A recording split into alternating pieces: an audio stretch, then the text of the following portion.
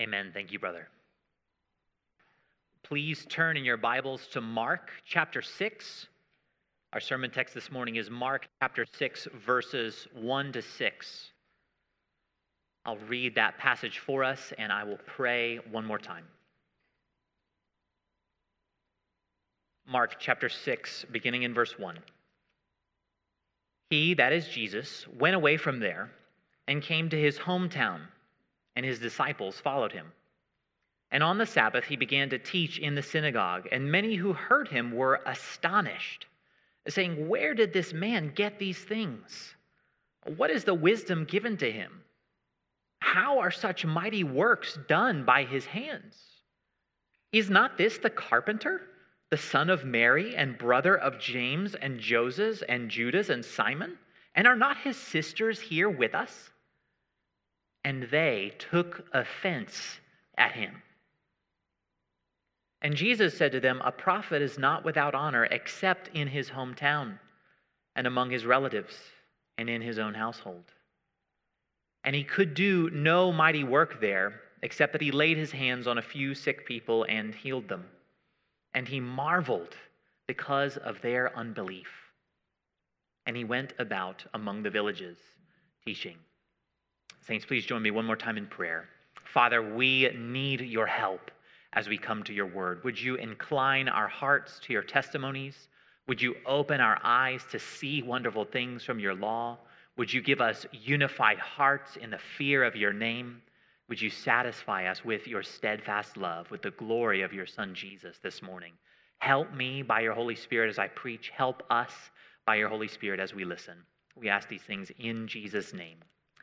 Amen.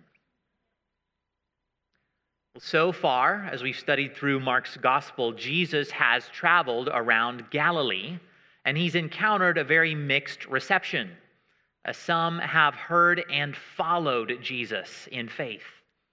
Some have opposed Jesus openly. Some have become very enthusiastic about Jesus, but as the narrative unfolds, it's clear that they don't actually understand what he's about. Some think Jesus is crazy, or even that he's demon-possessed.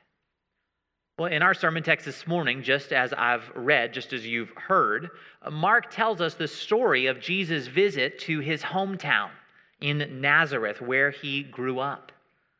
And we might imagine that of all the towns in Galilee that Jesus would visit, Nazareth would be the one to receive Jesus positively. Surely these people who grew up with Jesus would be more disposed to believe in him than the general public.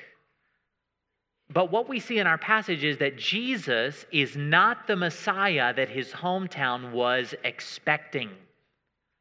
And because he didn't meet their expectations, their desires, their thinking, the Nazarenes don't believe. There at the end of verse 3 in our passage, we're told that Nazareth took offense at Jesus. You might also translate that phrase as they stumbled over Jesus. Verse 6 makes clear that this is a stumbling of unbelief. Our passage this morning is, I think, a warning against stumbling over Jesus when he's not what we expected. Our passage is a warning against unbelief. 4 points in our outline this morning. 4 points. First, the reasons for unbelief. Second, the result of unbelief. Third, the remarkable nature of unbelief. And fourth and finally, the remedy for our unbelief. I'll give those to you again as we progress through the text. So first point this morning are the reasons for unbelief. What are the reasons that Jesus' hometown fails to believe in him? What are the reasons that they stumble over him? Well, 2 reasons that I want us to see in the text this morning. The first reason that Nazareth doesn't believe in Jesus is because Jesus is counterintuitive. Jesus is counterintuitive. That might sound strange, but stick with me. So after Jesus arrives in Nazareth, as we've seen him do before, Jesus heads to the synagogue and he begins to teach. And as Jesus is teaching, his teaching makes an impression that we've seen it make before. You might remember back in Mark chapter 1, Mark records that Jesus enters a synagogue in Capernaum, and as Jesus starts teaching, Mark says this in Mark chapter 1:22, as Jesus is teaching in the synagogue in Capernaum. Mark 1:22 says, "And they were astonished at his teaching, for he taught them as one who had authority." Right? As Jesus is teaching in this synagogue, his authority, his divine power shines in his words, such that those who hear him are astonished.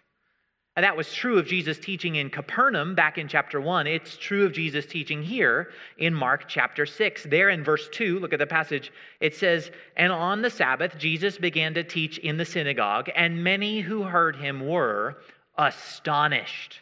Right? The self-authenticating divine words of Jesus make an impression. They astonish. From the parallel account in Luke's gospel, which Deborah read for us earlier, it's clear that initially the Nazarenes actually respond positively to some of the things that Jesus is saying. You might have noticed Luke includes several details about this episode that Mark doesn't. Mark seems to have not mentioned that they tried to throw Jesus off a cliff. That might be kind of a shocking omission to us, but it shouldn't bother us at all, because neither Mark nor Luke are trying to write the book, everything interesting that ever happened in the life of Jesus, right? John tells us that book is too big to be written. Instead, Mark and Luke are very selective in the material that they include in order to make different but true and compatible points. If we imagine Jesus is in this synagogue for a few hours, it's very easy to see how both what Mark says and what Luke says are true about this incident. And one thing that's very, very clear from both Mark's account and from Luke's account is that the initial astonishment of Nazareth at the teaching of Jesus sours into unbelief. Look at the list of questions there in verse 2. The Nazarenes ask, "Where did this man get these things? What is the wisdom given to him? How are such mighty works done by his hands?" Well, in one sense, those are perfectly legitimate questions. It's understandable that Nazareth would wonder where Jesus got the stuff he was doing and teaching. In fact, the scriptures give us the answers to all three of those questions. Where did Jesus get these things? Well, two answers. One, as the eternal divine Son of God, he's had these things from all of eternity. And as the anointed human Messiah, Son of God, he received anointing and empowerment by the Holy Spirit at his baptism. That's where Jesus got these things. Next question, what is the wisdom given to him? Well, interestingly, in the book of Isaiah, we read a prophecy about the servant of God, the Messiah, being awakened morning by morning and taught by God from the scriptures. Where did Jesus get this wisdom? As his Father taught him from the scriptures by the Spirit. A third question, how are such mighty works done by his hands? Again, the same two answers we saw. Jesus is the eternal divine Son of God, and he's the messianic human Son of God, anointed and empowered by the Spirit. That's how he does these mighty works. So it's not wrong that Nazareth would have genuine questions about Jesus. The problem is that from the context, it's very clear that that's not what's going on. These are not good faith questions that they humbly desire answers to. They're not just curious about Jesus. From the context, it's clear that they're expressing disbelief in Jesus because he doesn't match their intuitions. They find him to be counterintuitive. What does counterintuitive mean? Well, our intuitions are kind of our deep feelings about what is right or what must be true. And the Nazarenes here seem to have intuitions that for Jesus, this guy that grew up with them, to have this measure of power and authority from God, it just feels counterintuitive, right? It doesn't seem right that this guy who went to high school with me would be claiming to be the Messiah. You can imagine some of them thinking, like, this guy's from the same small town that we are, right? His sister lives down the street. So how come He's talking to us about being the fulfillment of Isaiah's prophecies. We remember when this guy was a carpenter. And Nazareth rejects Jesus because he is counterintuitive. He wasn't what they were expecting. He rubbed them the wrong way. Now, that might seem like kind of a trivial point to make, but can you see this actually has everything to do with our attitude toward Jesus today? So listen, if you read the Bible for very long, if you're paying attention, you will very likely find things in the Bible that rub you in an uncomfortable way. You will very likely find things in the Bible that seem to you counterintuitive. So if you're a Christian, many times when you're reading the Bible, its truth just resonates with your soul by the Holy Spirit. You read it and you say, yes, that is true, that is right, that is good, right? The Holy Spirit is producing that recognition in you. Other times, even if you're a Christian, right, this happens to me, when you're reading the Bible, you'll find things in the Bible that don't match your intuitions. You find things in the Bible that seem difficult to you. They rub you in an uncomfortable way. Right? Maybe we find difficult what the Bible says about sin, or about God's wrath against sin, or about God's sovereignty, or about sexuality, or about gender. There may be points when what you feel jars with what Scripture says, points where God's word seems to you to be counterintuitive. Well, this story about Jesus' hometown is a challenge to us. When that happens, will we prioritize our own intuitions, our own feelings and opinions, or will we trust the words of Jesus?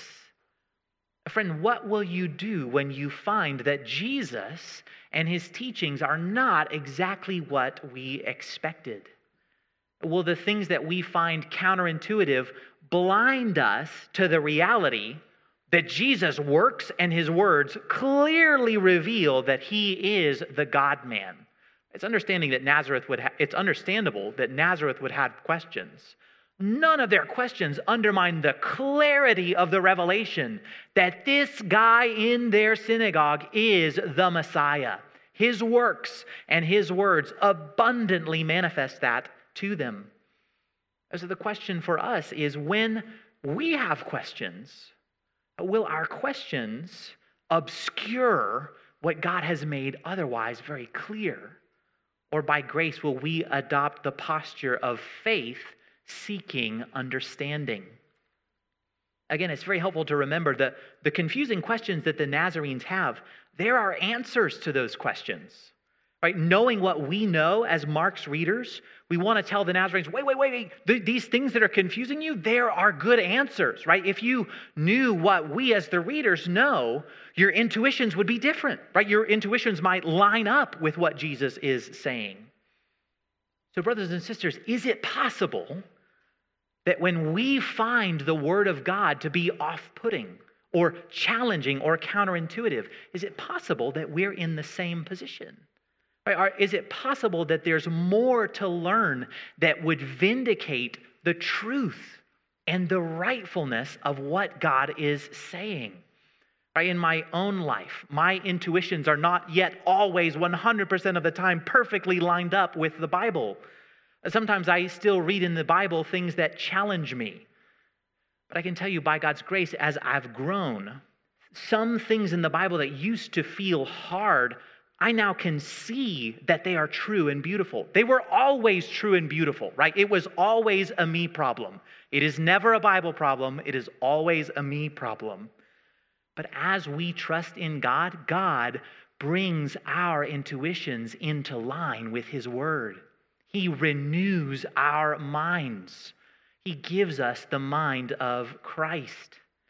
The foolishness of Nazareth to reject Jesus when he's counterintuitive warns us against unbelief.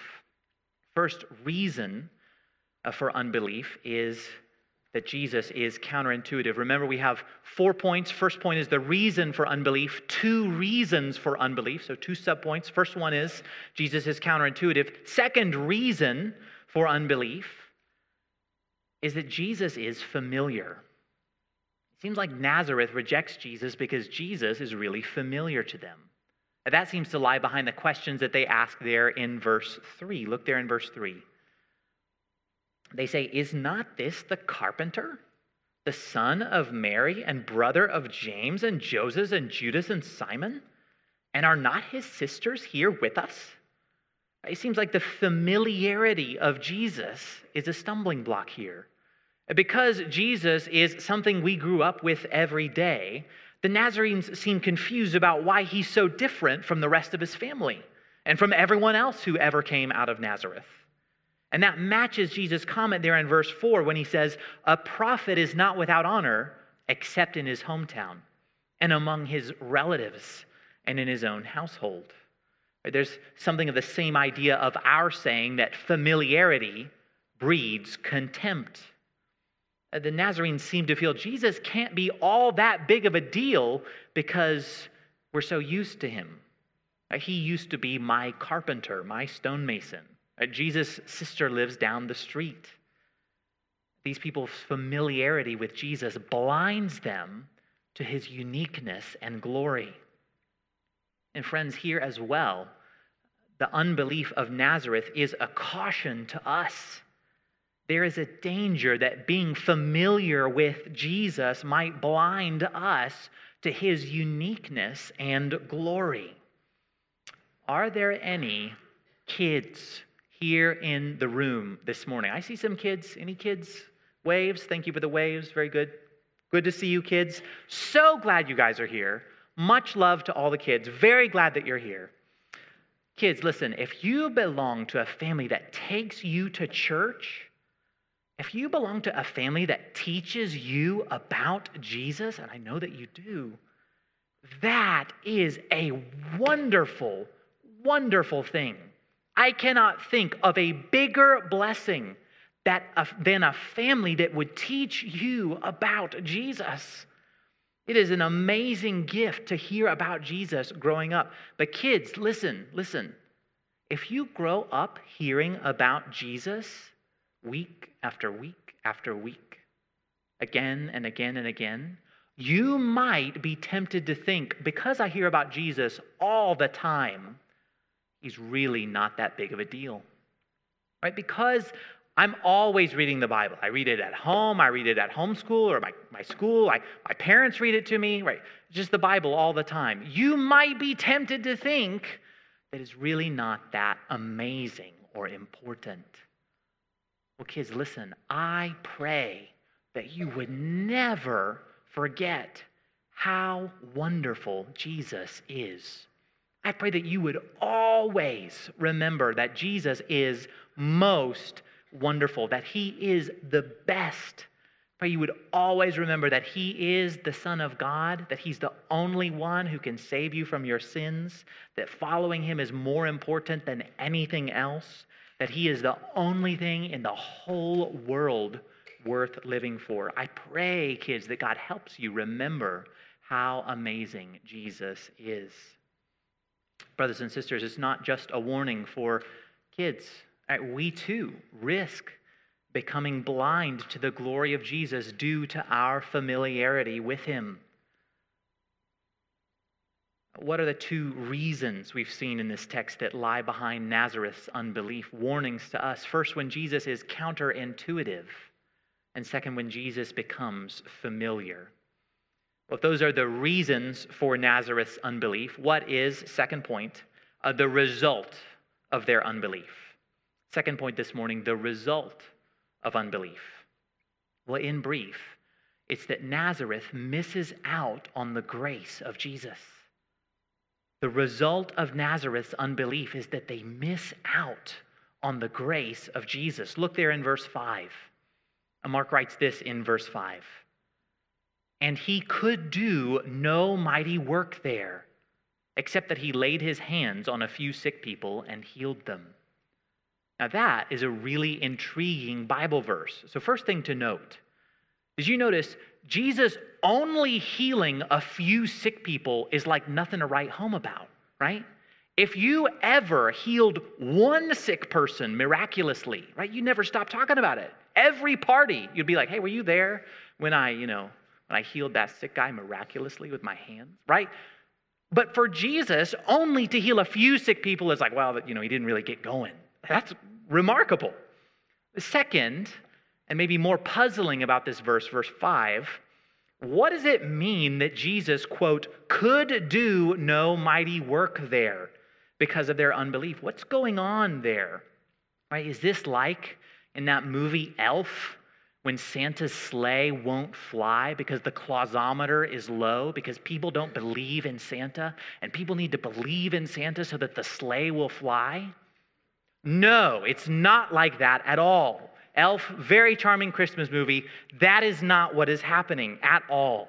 What is very, very clear from the context of Mark's gospel is that verse 5 does not mean that Jesus' power is somehow dependent upon or derived from human faith. So think, for example, of the calming of the storm in Mark chapter 4. Jesus specifically rebukes the disciples, don't you have any faith? Right? So they don't have faith. But what does Jesus do while they are not having faith? He calms the storm by his miraculous power, right? He doesn't need their faith to juice up his power. It's very important to note that because, especially among prosperity gospel teachers, faith can sometimes be viewed as having a power in itself.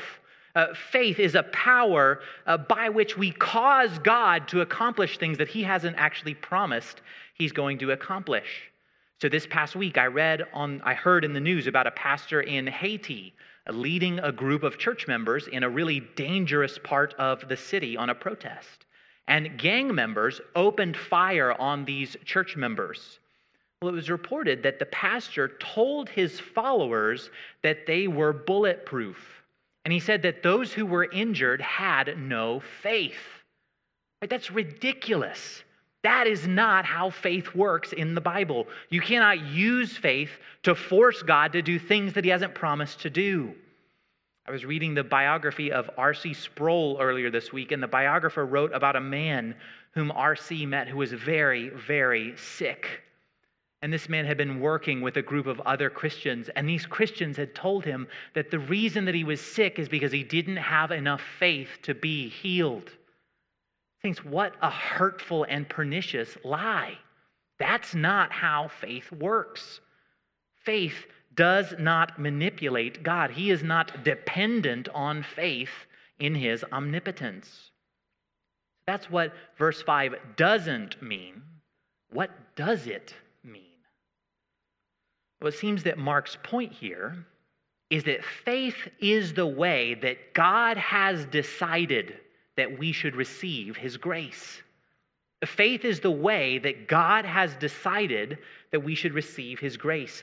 Faith is how we grab hold of or receive the grace God offers to us in Jesus on his terms, not on our terms. So think about the two times in Mark that we've seen someone held up as an example of faith. I mentioned these two individuals last week. First, in the story of the paralyzed man, we read about the paralytic and his friends. They're commended as having faith. Jesus saw their faith, and he said to the man, "Son, your sins are forgiven." Well, what did his seeing their faith look like? How did he see their faith? Well, their faith was evident in a resolve to get mercy from Jesus. It was a resolve. I need him. I need his help. I need his forgiveness. That's what faith is. What's the second example of faith we've seen so far? It's the bleeding woman from Mark chapter 5. What does this woman's faith look like? She says, I have to get to Jesus. I have to receive help and mercy from him. I know that if I can just touch his garment, so clean, so holy, so mighty is he, that I will be healed, right?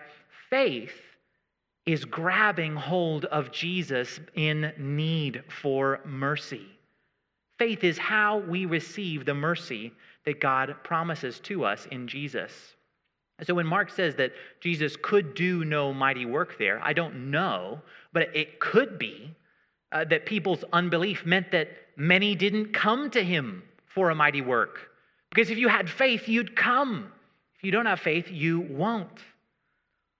But in any case, what we need to see is that the result of unbelief is missing out on the grace of Jesus. Right? Unbelief in Jesus, unbelief in his saving death and resurrection, it cuts us off from salvation from sin. Even for those of us who do belong to Jesus, our unbelief, right, it hinders our ability to enjoy all that God has given to us in Christ. Right? Unbelief robs us of close communion with the Lord. Right? Unbelief robs us of motivation to serve God. Unbelief robs us of peace. Unbelief robs us of joy. In his letter to the Ephesians, Paul tells us this. He says, in all circumstances, take up the shield of faith with which you can extinguish all the fiery darts of the evil one.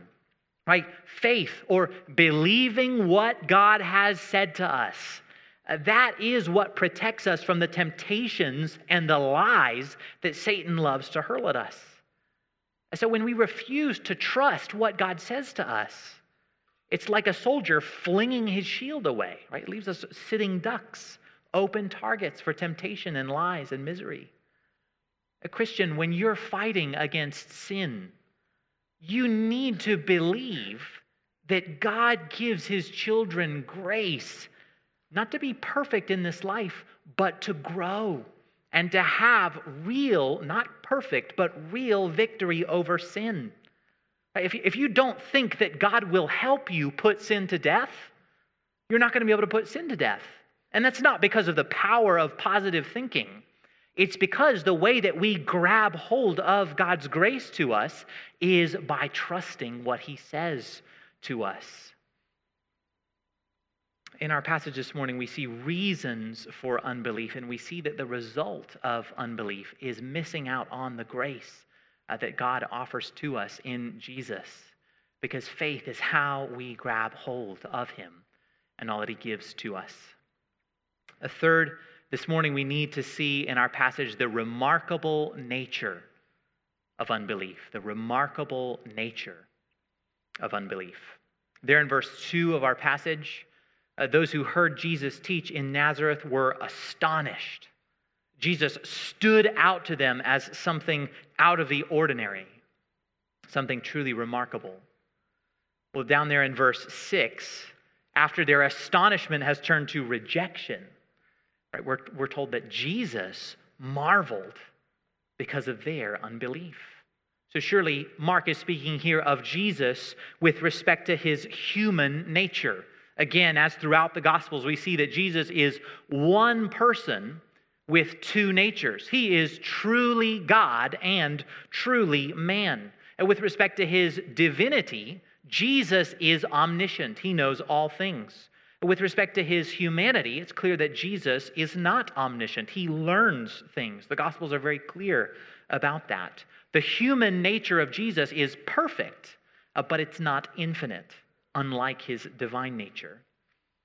And as a perfectly clear-sighted man, as a perfectly clear-thinking person, Jesus finds that the truly remarkable thing in this story, the thing that's truly shocking, the thing more amazing than, wow, I can't believe the Messiah grew up in my hometown. The thing that's more shocking than that is that people would encounter him, his works and his words, and not believe. That's what's truly surprising to Jesus. One would think, Jesus thinks, that when someone shows up claiming to be the Messiah, performing the kinds of works that the Old Testament said that the Messiah would do, exercising power over demons and death and disease, teaching with wisdom and authority never before heard of, one would think that the people who had been waiting for the Messiah their whole lives would believe. But they don't believe. Jesus, he marvels at their unbelief. And friends, so often today, though God has spoken so plainly in his work of creation, in the witness of nature, and in his word, the witness of Scripture, so often we don't believe. This begs the question, what is so wrong with us that we don't believe? That we encounter Jesus in his word and respond with unbelief? Those in Nazareth, they did have questions about Jesus, and sometimes we have genuine, honest questions about Jesus, and that's good. But the Bible suggests that ultimately our problem is not exclusively an intellectual problem. Ultimately, we don't ultimately stumble over the counterintuitiveness and the familiarity of Jesus because we can't figure it out.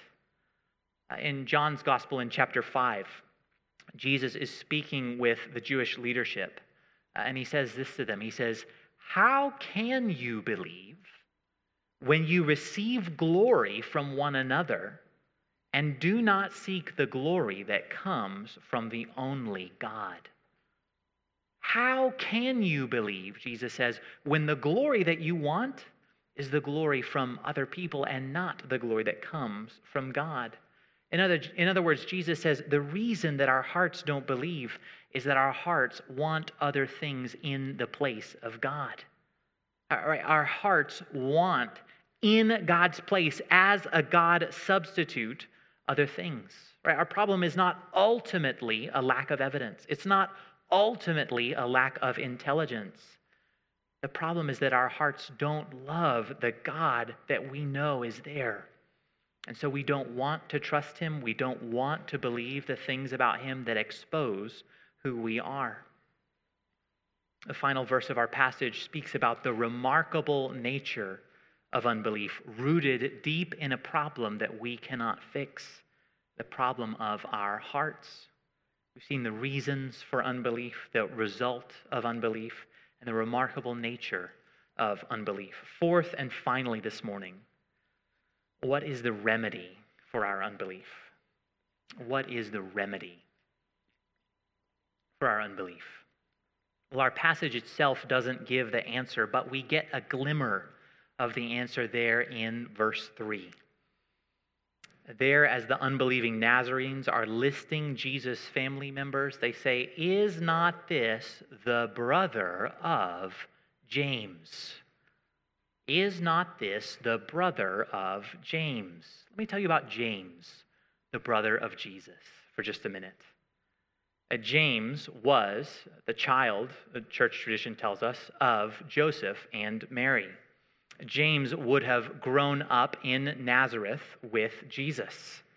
And James, while Jesus was on earth, before he died and rose, did not believe in Jesus. Our passage suggests that. The Gospel of John confirms that. James had no shortage of reasons to believe in Jesus, and still he didn't. But in God's sovereign mercy, God used the rejection of James, the rejection of Nazareth, the rejection of Israel to lead Jesus up a hill outside Jerusalem to die on a cross to pay for the sins of his brother James, to pay for the sins of James' unbelief, to pay for the sins of James' hostile heart toward God. 3 days later, God raised Jesus from the dead, and the Apostle Paul tells us that after Jesus rose, after he appeared to the apostles, then he appeared to James. The risen Lord Jesus, James' brother, showed himself, revealed his glory to James. Did you know the Bible teaches that some people saw the resurrected Jesus and still doubted? By grace, not James. God, in his sovereign mercy, gave James faith, and James' eyes were opened. God gave James faith that his brother Jesus was, in fact, the Son of God. God gave James faith so steadfast that tradition tells us that James was eventually stoned to death for being a servant of his brother, Jesus Christ. In God's sovereign mercy, God gave James the faith that he needed to be saved. Remember earlier we said that faith is how we receive or lay hold of God's grace. And we said that the result of unbelief is missing out on the grace of Jesus. Well, that's true, but if that were the whole story, all of us would totally miss out on the grace of Jesus, because the process has to start when God, in his sovereign mercy, gives us faith so that we might grab hold of Jesus. Right? If you're here this morning and you're a Christian, listen, this is why you're a Christian. Because the risen Lord Jesus appeared to James, and then he appeared to others. And they spoke to others about the death and the resurrection of Jesus. And just as Jesus died to pay for the sins of those who would trust in him and rose from the dead in new life, so now the message about Jesus carries with it the power to make dead and unbelieving hearts alive by faith in Christ. For 2,000 years now, God has been giving faith to sinners through the words about Jesus, the words spread by men like James. The Apostle Paul says it like this in Romans chapter 10. He says, faith comes from hearing, and hearing through the word of Christ. Remember in the Gospel of John, as Jesus raises Lazarus from the dead, Jesus says to this dead man Lazarus, he says, Lazarus, come forth. And the life necessary to obey Jesus' words, where does it come from? It comes from his words, right? Faith comes by hearing. Faith is in what we hear, and it comes to us when God's Spirit attends the reading, the preaching, the understanding of his word with faith to save, to give new life. What is the ultimate remedy for unbelief? Ultimately, it's the sovereign work of God that gives faith through his life-giving word, the gospel. Let me close with this. What if you find yourself wrestling with unbelief, either as a Christian or someone who knows himself not to be a Christian? What do you do? What should you do when you are wrestling with unbelief in what God has said to you in his word? Should you throw up your hands and say, well, because faith is the sovereign gift of God, there's nothing for me to do? And no, let me close with this. Later in the Gospel of Mark, in Mark chapter 9, we read about a man who delivers one of my favorite lines in the whole Bible. This man wants Jesus to cast out a demon from his child. And the father of this poor, afflicted child comes to Jesus, but it's very clear that he comes with doubts. He comes with unbelief. The father says to Jesus, if you can do anything, have compassion on us and help us. And Jesus responds to this man, if you can, he says, all things are possible for the one who believes. You know what the man says in response to Jesus? He says, I believe, help my unbelief. I believe, help my unbelief. Friend, maybe that's the main application of this passage for you this morning.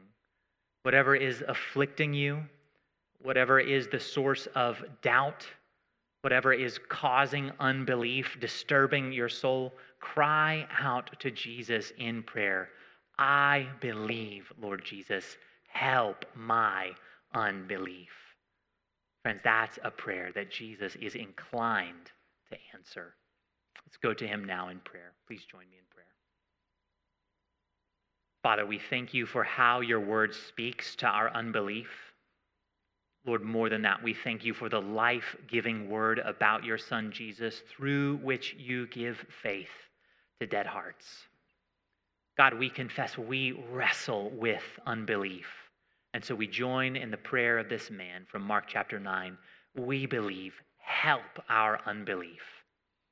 God, as we come to your table now, would it be a means of strengthening our faith? We ask these things in Jesus' name. Amen.